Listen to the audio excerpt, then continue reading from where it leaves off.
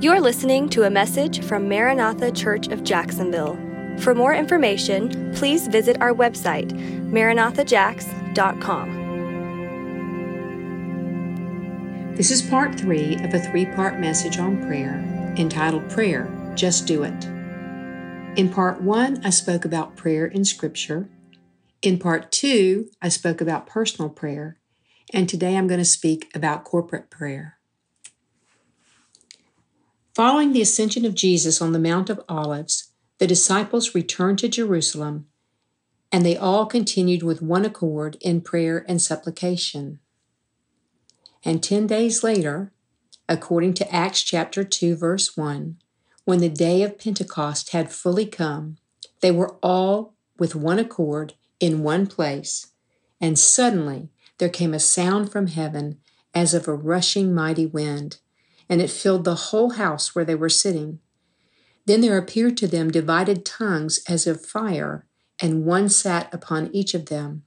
And they were all filled with the Holy Spirit, and began to speak with other tongues as the Spirit gave them utterance.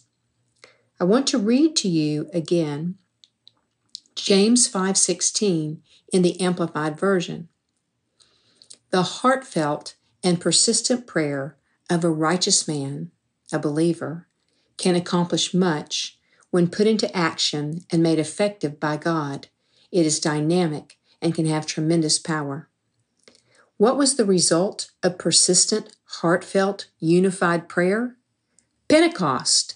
And after the day of Pentecost, when the Spirit was poured out and thousands were added to their number, according to verse 42, they continued steadfastly in the apostles' doctrine and fellowship, in the breaking of bread, and in prayers.